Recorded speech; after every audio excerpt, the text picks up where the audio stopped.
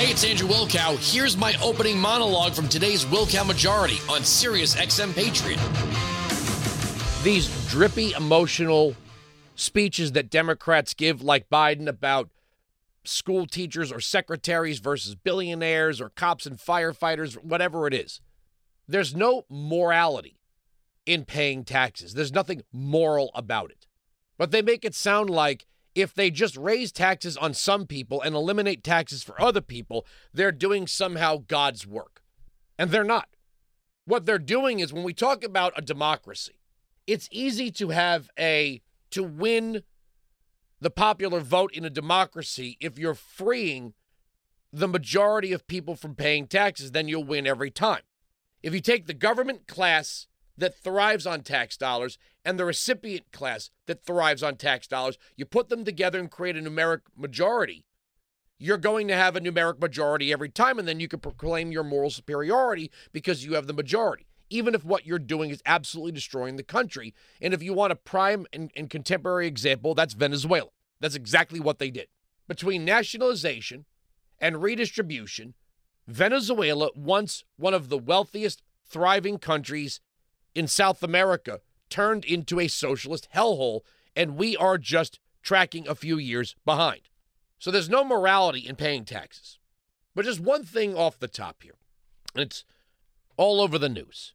Jim Jordan is subpoenaing documents related to the FBI sort of targeting Catholic churches.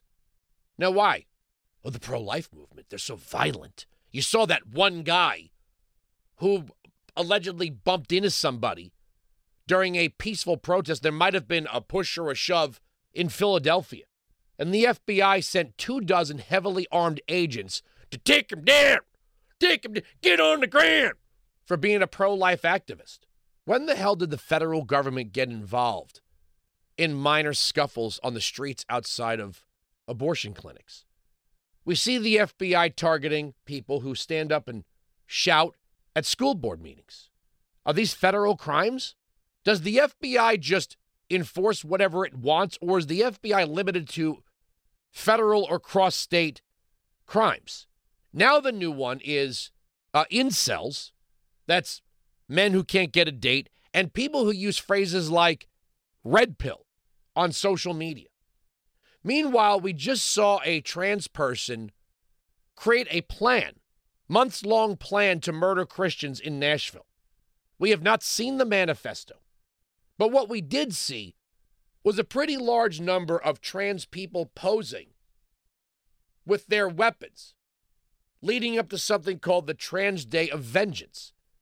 Now, we've seen no effort by the FBI to investigate this. Now, posing with a weapon's not illegal, but you damn well know if you pose with a weapon the day before, let's say, the March for Life, and say, we're ready for any counter-protesters, you're getting a call from the FBI.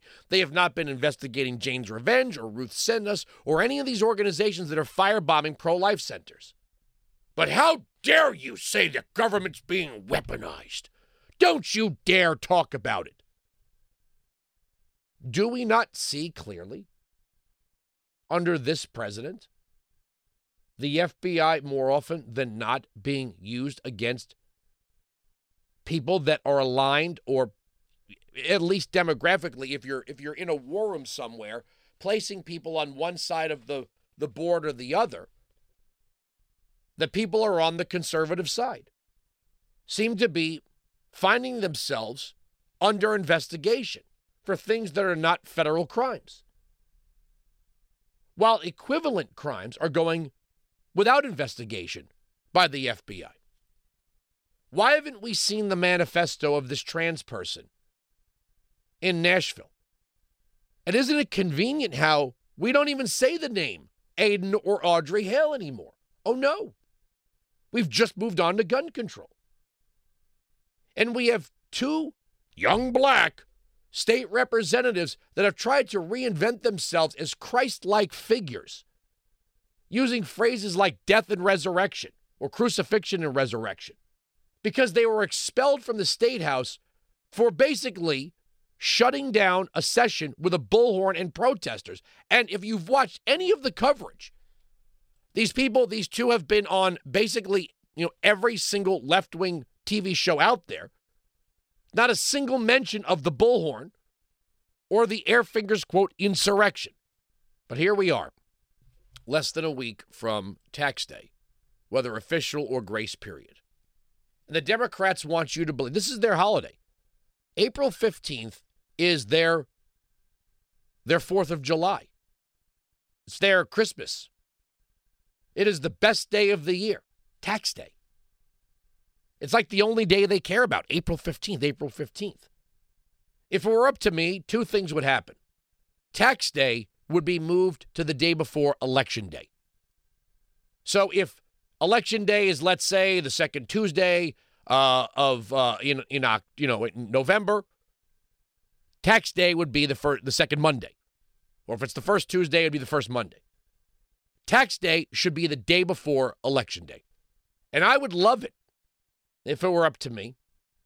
If we're going to have this massive welfare state, families that are receiving from welfare should have the authority to collect the welfare from the family that owes it to them. Meaning we'll assign one family to be the recipient and the other family to be the provider. So every 2 weeks, the recipient family will expect their check ready when they knock on the door on every other Friday. We're here for our check. You owe us. If we actually eliminated withholding and you had to write a check to the government every 2 weeks or monthly or even quarterly, if you actually had to watch that money go out the door to the government, more people would be in tune to what the government is doing. It was before we came on the program. We were watching the Money Hole video on YouTube, the Onion video. And they were debating whether or not Americans have the right to throw their money in a giant hole. It's a very funny video, but it's kind of true. Very few people actually know what the government does with their money. And if you're the kind of person, and I don't mean to make this personal, if you're living on earned income tax credits, Medicaid, Section 8 housing, food stamps, whatever, what the hell do you care about where the money comes from? What do you care about somebody who's got to get up in the morning and go to work? What do you care? As long as you get what's coming to you, as long as you are profiting from your relationship with government, what does tax day mean to you? What does the debt mean to you? What does the deficit mean to you? Government is first fed. That means people who work for government and people who receive from government. They are first fed before the earner of that money ever gets to touch it because of withholding. That's why when you hear things like, well, if there's a government shutdown, food stamps might not go out, or whatever the program is. Yeah, all right. Then you care all of a sudden. Oh, now you care. This is why when Democrats talk about democracy, I tell you straight up, I hate democracy. The way they want to practice it, I hate democracy. And if we're going to play that game, maybe we ought to start putting it to democracy, setting, government salaries and government benefits through democracy. Or then all of a sudden they'll say, well, now, hold on a second, we're a representative republic. The federal government has 18 enumerated powers and no more. And yet we're paying the lion's share of our income taxes to the federal government to then redistribute that money back to the states and localities in the form of grants when they were never empowered to collect that money for that purpose in the first place. And we get this idiotic notion from some people, well, it said they can lay and collect taxes. Yes, but it limits what they could spend tax dollars on. I'll sit here, I'll shut my mouth while you explain where is the Department of Education in the Constitution? Where is it? Show it to me. Show me Social Security in the Constitution. Whoa, you guys, see, you were talking about getting rid of Social Security. I'm asking you where it is in the Constitution. And see, people get irate. They can't find it. They know they're losing the argument, so they lash out in all sorts of ways. The people that scream whataboutism come up with their own whataboutisms. Where does it say in the Constitution that the federal government has the power to force every citizen into a government retirement program? Can't find it. It's not there. What does the 10th Amendment mean? What does it mean? I mean, we're still debating specific clauses of the Second Amendment. Yeah, it didn't mean that people have the right to keep and bear arms. It says it right there. The right to keep and bear arms shall not be infringed. That's what it says. That's what it says. The 10th Amendment says all powers not delegated to the government of the United States are reserved to the states or to the people. That means if there's not an enumerated power of the federal government to do something, the federal government is therefore forbidden to do it, and it is left to the states or to the people. So if we're talking about retirement programs, the federal government doesn't have any authority to be involved in Social Security. Now, I guess a state could choose to do that. If a state chooses not to do it, it falls to the people. Yes, you're on your own to save for your elderly years. That's what it means. I'm not misreading. I'm not opining. I'm not doing anything but looking at the flow of authority and power in the Constitution. And yet here we are paying the lion's share of our income into a federal government that spends our money and directs our money without the authority to do so. They tell us about the rule of law.